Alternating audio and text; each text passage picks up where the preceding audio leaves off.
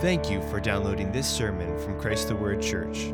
If you would like more information on how Christ the Word is reaching, raising, and teaching generations in Northwest Ohio and Southeast Michigan, please visit us online at christtheword.com.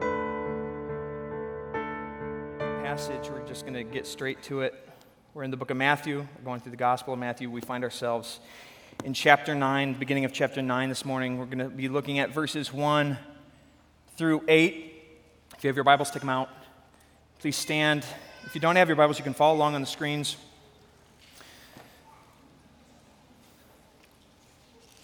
This is the word of the Lord, and it is eternally true. Matthew 9. Getting into the boat, Jesus crossed over the sea, and he came to his own city. And they brought to him a paralytic laying on a bed. Seeing their faith, Jesus said to the paralytic, "Take courage, son, your sins are forgiven."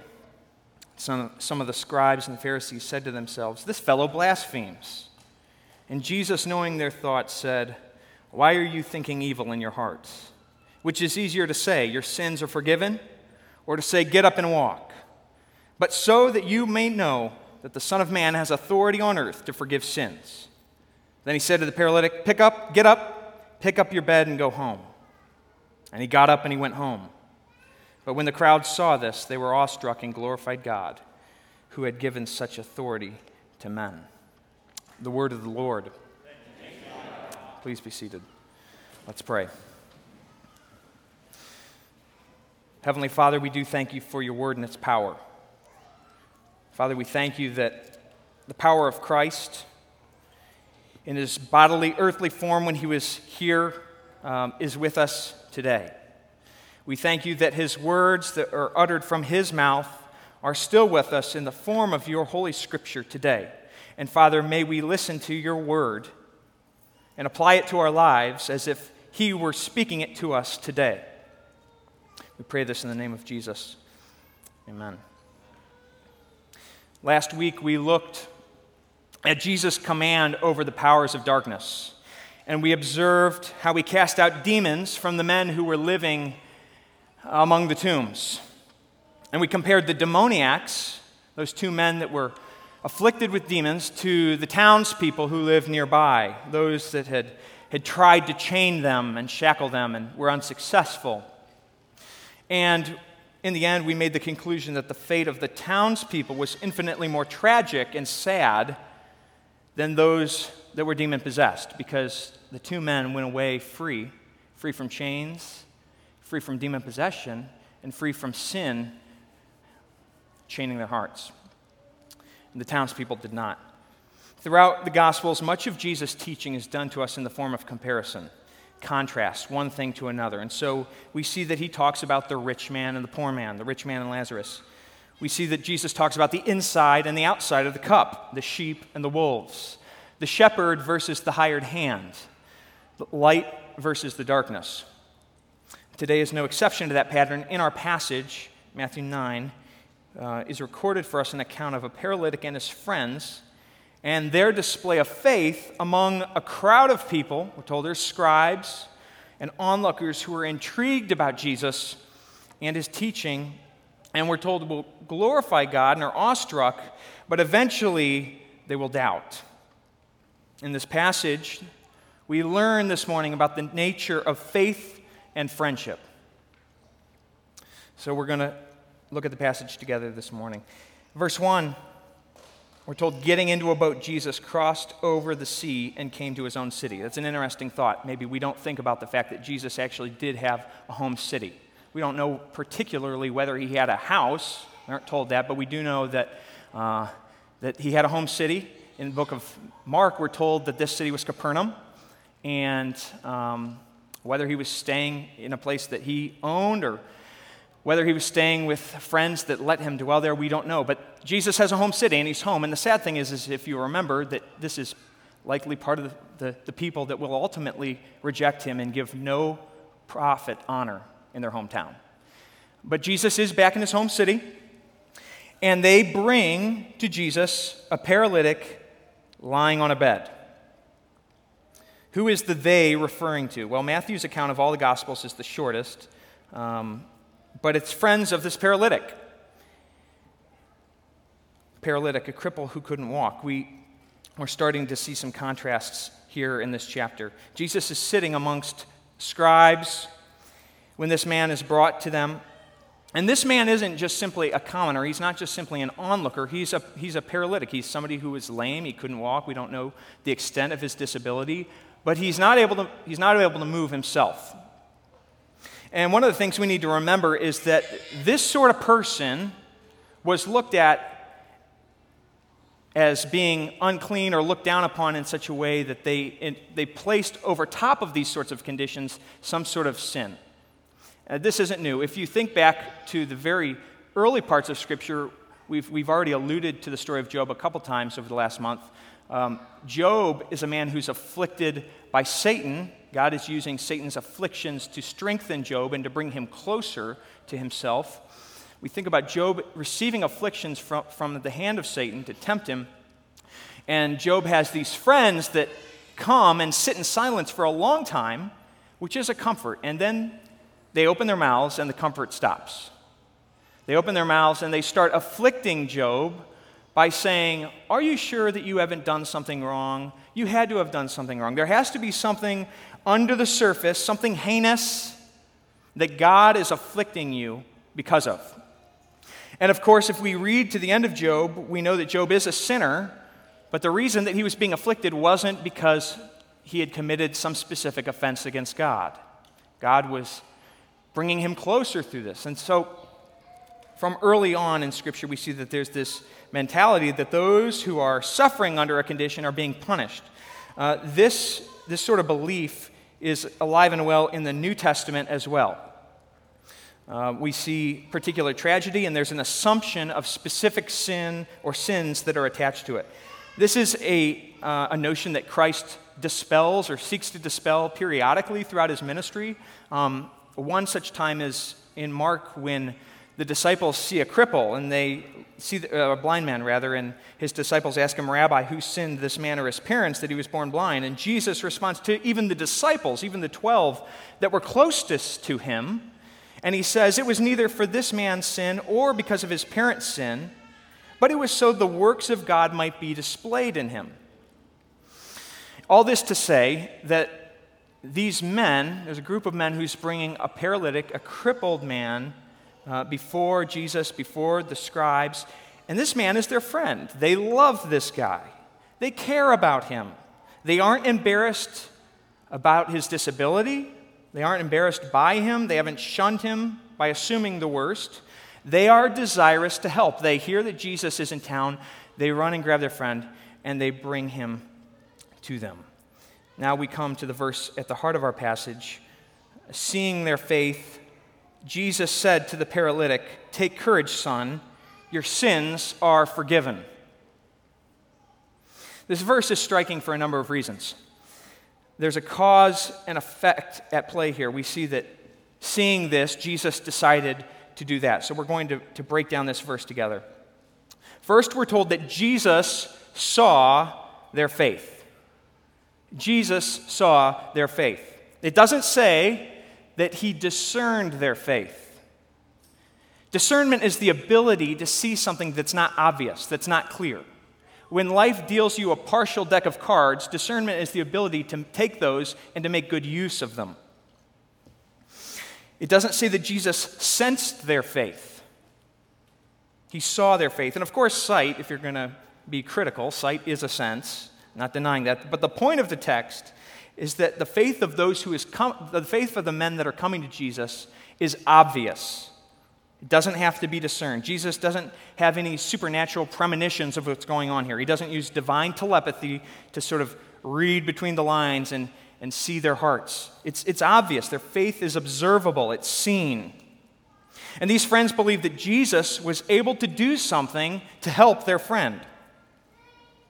That belief motivated them to action. They went over, they got their friend, they hauled him across Capernaum, and they brought him to the house that Jesus was teaching at. And I was thinking about carrying somebody on your shoulders, and I was thinking this story probably resonates with you and I, Matt. Matt Gherkin, the man who plays bass for us almost every Sunday, a few years ago, we took a trip together. I was at the time leading junior high and senior high, and one of the things that we would do is we would pair a couple of upperclassmen with a couple of freshmen, and we would take a strenuous hike of some kind. And the first year we ever did this, we went down to a place called Panthertown Valley, South Carolina, and it was going to be a backpacking expedition.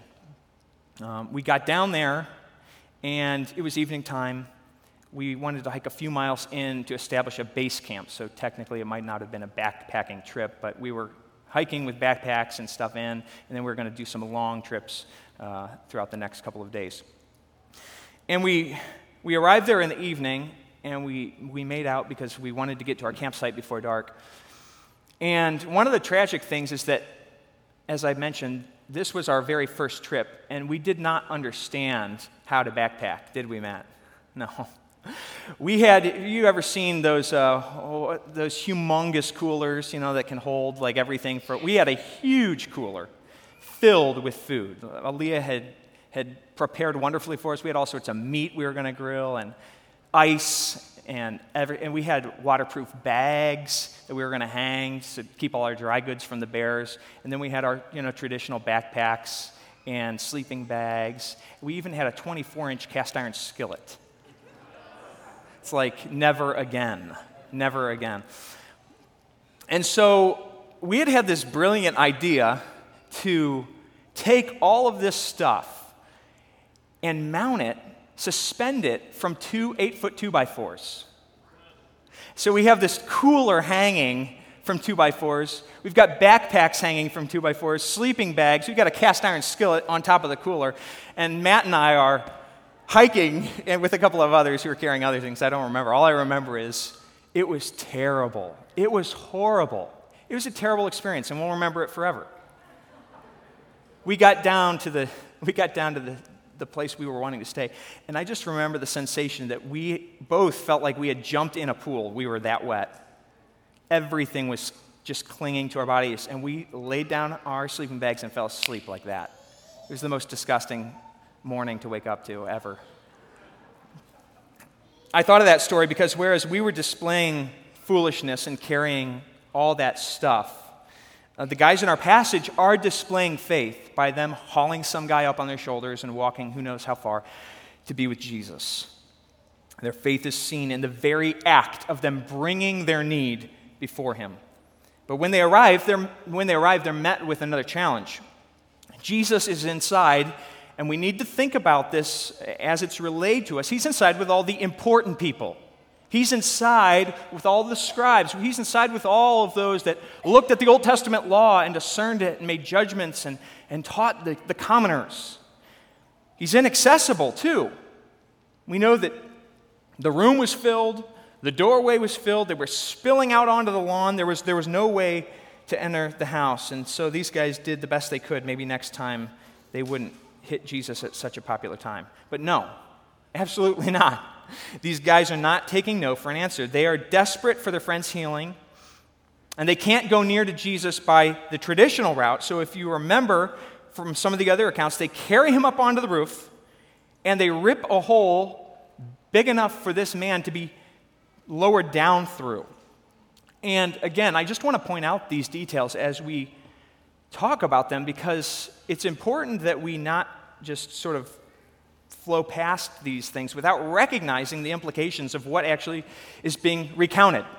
When I was young, I'd look at something like this, and I literally thought that back in this time, roofs were basically constructed out of Lego blocks, and they just popped off a tile and lowered the guy down, and there was no rough edges, and that's just not true. That's not true. To think about this is to think this way about stories like this, where they just, and it's a perfect square, and they just lower them down, and there's no struggle. It's to rob the story of all of the audacity that faith puts in the heart of a man. We can't do that. Jesus saw their faith precisely in the fact that they had to tear off the equivalent of shingles and plywood and insulation and drywall. And now houses were made differently at the time. They were flat roofs and they had parapets. But seriously, you have to knock a hole through a roof Stuff probably fell on Jesus and the people below as they were digging. We can't ignore these sorts of realities. Not only did their faith cause them to come to the house, their faith caused them to see that the door was blocked, so they were going to have to knock on the roof, and they were going to knock long enough until they busted a hole through. This is audacious faith. This is risk.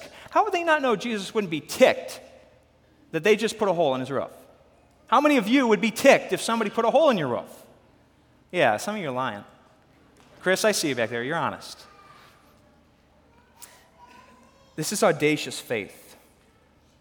We learn about the nature of faith from this account. Faith is not sitting around like the scribes and the Pharisees and the onlookers, listening to Christ and making wise and calculated, rational-sounding speculations.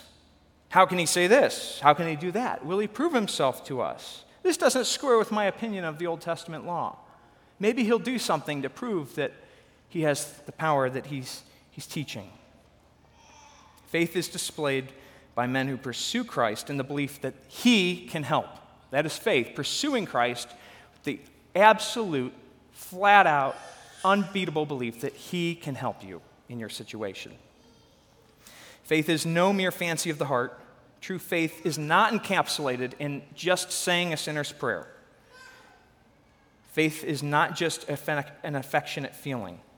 And though it may be conceived in the heart, it's always married to action. Jesus said, if anyone wants to come after me, he must deny himself and take up his cross and follow me. Those are all action words. The pursuit of Christ wasn't mental 2,000 years ago. It's not a mental thing today.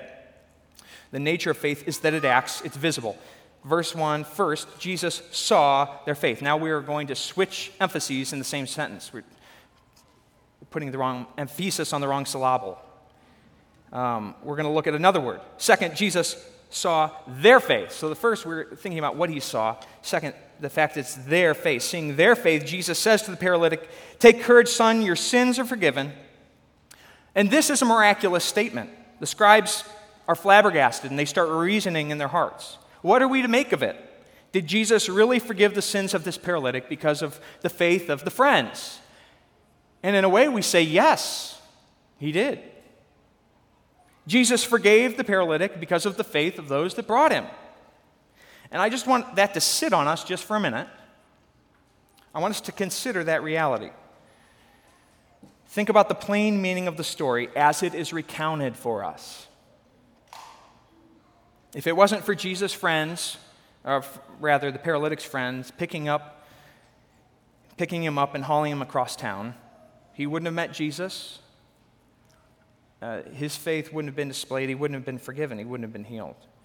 Now, am I saying that the paralytic didn't need faith of his own? I mean, that's the question that probably many of us are thinking. And the answer, of course, to that is no. Am I saying that it was actually surrogate faith that led this man's sins to be forgiven? Can I do something that can forgive somebody else's sins? Well, no. That the Scripture plainly teaches against that. But we must consider Jesus' own words when he says, seeing their faith, plural. Not seeing the man's faith, he's surveying all of them, seeing their faith. And we must consider how far we derive advantage from the faith of others. We have to consider what extent we are helped, we are blessed in our lives by others' faith. Think about Abraham. What advantage was Abraham's faith to those that followed after him? Did Abraham's faith impact in a real way his descendants? Of course it did. In a way, we could say that we are Christians today because of the faith of Abraham. For those of us that come from generations of fathers and mothers that love the Lord, we look back and of course we say, when we talk about how God worked in our life, we can't help but see the faith of others. Consider how great the blessing of Abraham's faith was on successive generations for millennia. This is Genesis. Abraham was 99, and the Lord appeared to him, and he said, I am God Almighty. Walk before me and be blameless. God told Abraham, walk before me, be blameless. And he says, I will make you a father of a multitude of nations. Nations take time. I will make you exceedingly fruitful, and I will make nations of you, and kings will come forth from you. I will establish my covenant between me and you and your descendants after you throughout their generations for an everlasting covenant. Everlasting. To be God to you and your descendants after you. I will give you and to your descendants after you the land of your sojournings, the land of Canaan, as an everlasting possession, and I will be their God. Today, we hold the belief here that the grace of God is extended to our children and our grandchildren, even before they're born. Our faith isn't a substitute for their own faith, but God bestows such immense grace and favor and blessing on the children of the faithful, on the children of the righteous. True faith is always a source of blessing to those that are around it. We see this in other ways. In the New Testament, Paul's speaking to the Corinthian church, and he says that a woman who has an unbelieving husband, and if he consents to live with her, must not send her husband away, for the unbelieving husband is sanctified through the wife. And the unbelieving wife, in turn, is sanctified through her believing husband, if it's the other way around. The faith of the one who believes has an impact on the other who does not believe. It's also beyond all question that earthly blessings are often, for the sake of the godly, bestowed on unbelievers. And I think about the business owners in this church, the small business owners. And we are coming through a time that has really been hard, especially on small business owners. Not necessarily the places you would frequent, although it has affected restaurants, but business-to-business commerce has been really wrecked over the past few months. And there's been a lot of Christian men on their knees praying for the sake of their companies. And we have to know that God's faithfulness to these men is a source of blessing to all those that work underneath them. I said a few weeks ago that I just finished a book on William Carey, and one of the things that he did that received so much lashback or whatever that, he received a lot of scorn from Britain because of it, was the fact that he opened a school and it was free and you didn't have to be a Christian to go there because he wanted Hindu children to be under Christian teaching, and he thought that education was important for all, not just for some. And that school, the funding for that school was like this, and he had to hit the ground on his knees asking God to provide, asking God to be faithful to him in the school that he started. And in turn, God was faithful and blessed all these young men and women, whether or not they were Christians or not. God is always blessing those who live around and operate around faith. Obviously, we can think of prayer, faith in Christ. Through prayer, faith is a source of blessing and protection and provision and salvation. And in all these ways, it's clear that one can be blessed and benefited from someone else's faith. With regard to our passage, though the paralytic could not have obtained forgiveness of his sins if he had no faith, we are not to disregard or to sweep over the amazing fact that these friends and their faith land him at the feet of Jesus. That is an important fact that we cannot just sweep over. We can't diminish the reality of what's clearly stated, that Jesus saw their faith. And without them saying a word, we aren't told they said anything to Christ. He forgives this man's sin. It's an incredible story. And I want to spend the remainder of our time considering two questions based off of what we've already talked about. The first is this: do you realize the importance of your friendships? Or to ask it in a slightly different way, do you understand the effect that friendships have on your life? Remember, in the paralytic story, the faith of his friends has had life-changing implications on him personally. Now, if we think about friendship, if we think about relationship, we know that it is at the heart of human existence, and here's why. Because it has eternally existed in the Trinity. Before the world was made, before the universes were painted by God into the skies, relationship existed between the Father and the Son and the Holy Spirit who have been, and their relationship with each other is perfect love. This is the archetypal relationship that all of our friendship and relationship is based on top of. And we have a desire for it. It's woven into us. We see many such friendships in Scripture. David and Jonathan, Moses, Aaron, they were related, but they were still friends. And that is a miracle in and of itself for some, right? The 12 disciples, Jesus and Lazarus, Jesus and many different women that we're told about over the Gospels.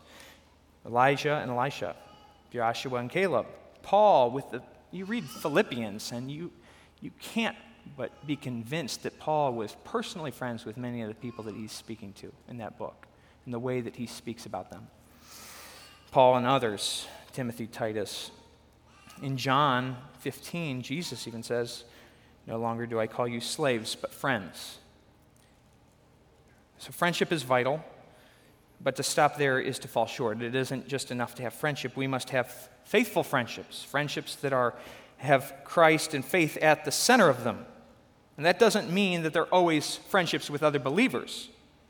It means that these friendships are to inspire and spur on love. It means that these friendships are to point us to Christ in our time of need. Friendships that take us before the Lord in prayer. Friendships that are modeled on the fruit of the Spirit. Friendships like our paralytic had. We must seek out and cultivate the right sort of friendships. Remember, James warns that friendship with the world is enmity with God. And so having friends is not enough. We must have friends like this paralytic, faithful friends. Remember the Apostle Paul's warning to the church in Corinth. Don't be deceived. Bad company corrupts good morals. Become sober-minded as you ought and stop sinning, for some have no knowledge of God. I speak this to your shame. Apparently, there were those in the church that were giving ear to the wrong sorts of friends. Friends that were not encouraging faith. Friends that were not pointing me to Jesus Christ. Friends that denied the reality of the resurrection. Perhaps they were rubbing shoulders with the Sadducees. Paul warns them about this. He speaks to the power and the influence that our friendships have. Listen, we all need friendship. There is nothing in the New Testament that paints Christianity in solitary colors. Generally speaking, real relationships, I do believe, are getting a little bit harder and harder to find. I've read a number of articles, whatever may be the cause. I don't know if you'd say it's due to more and more of a culture that interacts digitally. And you know what interacting digitally is like. Many of us have had to do it a lot over the last few months. Or whether you might base this theory in a culture where it's growing more and more self-centered and inward. Real relationships are, I believe, harder to find or to come across today than they've ever been. I've just read article after article for the past 5 or 6 years pointing back to different things, pointing out to the reality that less and less people have real friendships, real people that they would say are absolutely close to them. I'm not talking necessarily about superficial friendships or distant, your Facebook friends. But I think many of us can see this reality. So we need friendship. And in a culture where that's maybe becoming more scarce, we have to add on top of it now the fact that we are 4 months into a set of circumstances where we've been asked to shelter in place and not leave our homes. I was just talking with Jonathan and Tuani from Brazil. They're from Brazil, living in Bowling Green, and they were introduced to our church through the Macers. And I was asking him what it's like in Brazil, and they are still on lockdown. Nobody's leaving their homes in Brazil, and so it's even worse there. But this is the circumstances we've been under here. And I'm not saying that Governor Mike DeWine is seeking to weaken friendship, but what I am saying is that these circumstances, as they are being placed on us over time, does pose a threat to the quality and the substance of our friendships. Fear can keep us from interaction and from conversation. Or we can fall out of the practice of hospitality, and over time, we can grow inward without recognizing it. And we have to be on guard against this. In this passage, we see the necessity of godly friendship. We need godly friendships. We need faithful men and women that will stand by our sides and point us to Jesus Christ. And we can't lose this being a very, very, very central thing to each one of us, despite the circumstances we're in. An obvious application of our passage is the importance of faithful friends, the way they impact our lives for our good and to the glory of God. Here's the point. You need to have friendships, they need to be the right sort. The second question that I want us to consider is this: who is your faith carrying? So we've just spent a few moments highlighting the necessity of friendship as it is good for us primarily. And now I want us to switch vantage points. I want us to walk around to the other side and look at this sort of the same story from the other side. Who is your faith carrying? We've been confronted with a powerful faith this morning, the kind of faith that led desperate men to tear a hole in the roof to get an audience with Jesus, that he might heal their friend. Who are we carrying? We talked about already the effect that our faith should have on those around us. A few chapters back, Jesus says that our faith is light. He compares faith and light. And he says that you are going to be the light of the world. You are the light of the world. And the analogy of light is helpful to us. The very essence of light is effectual. Light allows you to see what was once darkened. And then it goes beyond just illumination. Sunlight provides warmth, and in turn, it causes growth and so forth. Light affects things. Faith affects things. Faith is like sunlight. Its existence should be seen and felt by others, by those around us. Who is your faith carrying? Faith and belief are powerful things. And throughout history, we can see men and women that were Christian or not, but had an unyielding belief or faith in some cause or ideal that was worth their pursuit and their devotion. A few weeks ago, Lee and I found ourselves at home, very tired after the kids were in bed, and so we thought, hey, well, we'll see about if there's any good movies that we could watch, and we ended up picking a movie that was on Harriet Tubman. I don't remember the name of it. But it was an intriguing story. I didn't know much about her before that. But Harriet Tubman, the essence of the short of her story is that she was a slave living some miles below the line between the North and the South. And whoever was the owner of that plantation had told her grandparents that his children would be freed, and he didn't make good on his word. And so she decided she was going to run away. She said she'd rather die trying to get her freedom than live the way she was living. And the movie basically recounts the story of her on this seemingly impossible escape route up to the north. And she makes it, and she's not happy once she gets up to New York because all her friends and a lot of her family are still back down there. And so the movie is highlighting basically this journey and multiple journeys where she goes back down and smuggles back up slaves from the south across the border into the north. And that's sort of how she spent the rest of her life, or that's what she's known for. And the reason that came to my mind is that she had a faith that brought others to freedom when those very people didn't have the faith to believe it themselves. They were sort of deciding to go with her when she would go back down. They would go with her not based off of their own faith and ability to do it, because they were still down there.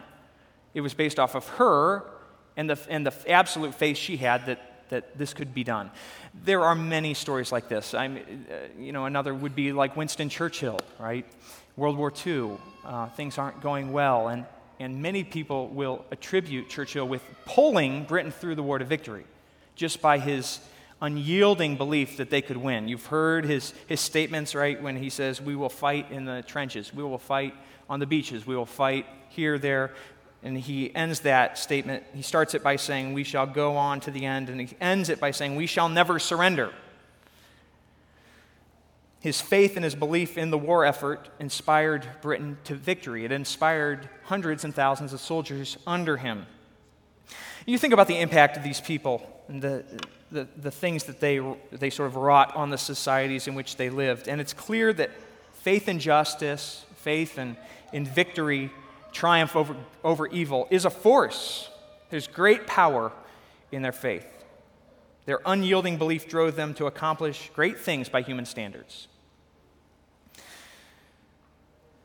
But for as powerful or inspiring as these stories are, they do not compare to the power of faith in Jesus Christ. Churchill believed in the power of the British Armed Forces. There are others in his time and since that time that have believed in the necessity and the power that medical advancement is going to have on the world over the suffering of people that may be paralytics. And so we've developed prosthetics and we've developed new forms of medical physical therapy. And there may be people in the future that don't have mobility of a limb that have mobility in a limb now. But you know what? Jesus has the power to heal the body and to heal the soul. Seeing their faith, he looked at the man and said, "Your sins are forgiven." He has the ability to cut to the very essence of the problem and not just deal with the effects of sin in our world, because generally speaking, it was the effect of sin that did lead this man to be immobile. But he has the ability to deal with that and to keep driving past it. He has the ability to deal with sin itself. And when we come to him in faith, he works. Earlier, I was speaking about the advantages that can be derived or obtained from others' faith. And I mentioned how the grace of God is extended to our children. So in baptism, our children, when we baptize them, that act is coming out of this belief that this is what the Scripture is teaching. And in one sense, this stands apart from anything that I do. I believe that God is faithful to my children. If something were to happen to one of Aaliyah and my children, I believe that wherever they'd go, even if we weren't able to be physically present with them, that God would be faithful to them and care for them. And that would be my hope because of what God's Word has said. But in another sense, we still have to raise our children. And in fact, our faith in Jesus and in His Word is what drives us to raise our children in the fear of God. Our faith is what compels us to teach them and to counsel them. Our faith in Jesus is what propels us to pray for them, for their salvation, for their children's salvation, for their spouse's salvation. As parents, we're constantly trying to carry our children before the Lord. Remember, Jesus saw their faith. The inner belief of faith cannot be separated from the actions that faith inspires. I've asked you, who are you carrying? Who are you seeking to lead to Christ? Who are you praying on behalf of?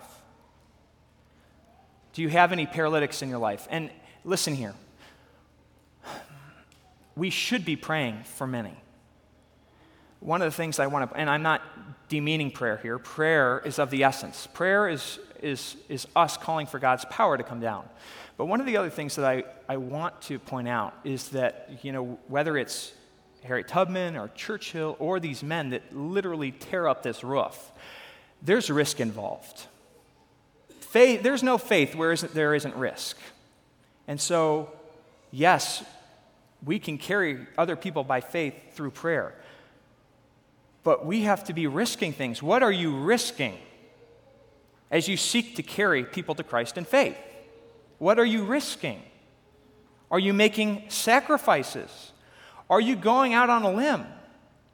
Are you climbing up a set of stairs holding one corner of a bed where a man is lying on it? What are you risking? When I think about carrying someone else by faith, I think one of the most beautiful pictures in Scripture of this is actually Job, and it is with his children, but it speaks to the nature of his character. We're told that Job's sons used to go and hold feasts in the house of each one in his day, and they would send and invite their 3 sisters to come and eat and drink with them. And when the days of fasting had completed their cycle, Job would send and consecrate them. Rising up early in the morning, he'd offer burnt offerings, and according to the number of all of them. Why? Job said, "Perhaps my sons may have sinned and cursed God in their hearts." And then it says, "Thus Job did continually." This is a father who's carrying his family before the Lord. This is a man who will be willing to carry his neighbors before the Lord. This is the type of man that you and I need to emulate. May God make this the reality of our lives. Seeing their faith, Jesus said to the paralytic, "Take courage, son, your sins are forgiven." Let's pray. Father, we pray that you would come quickly. Father, we pray that while you tarry, while you cause your church to be purified here in this life, we pray that our faith would be built, that it wouldn't be diminished. Father, we know that your word says the gates of hell won't stand against the church, but we also know that we are so often weak. And Father, I pray that you would make us people of faith and power, not in ourselves, but because we look to you and we see in you a great Savior, a great power, the Lord of the universe, our God. We pray this in the name of your Son. Amen.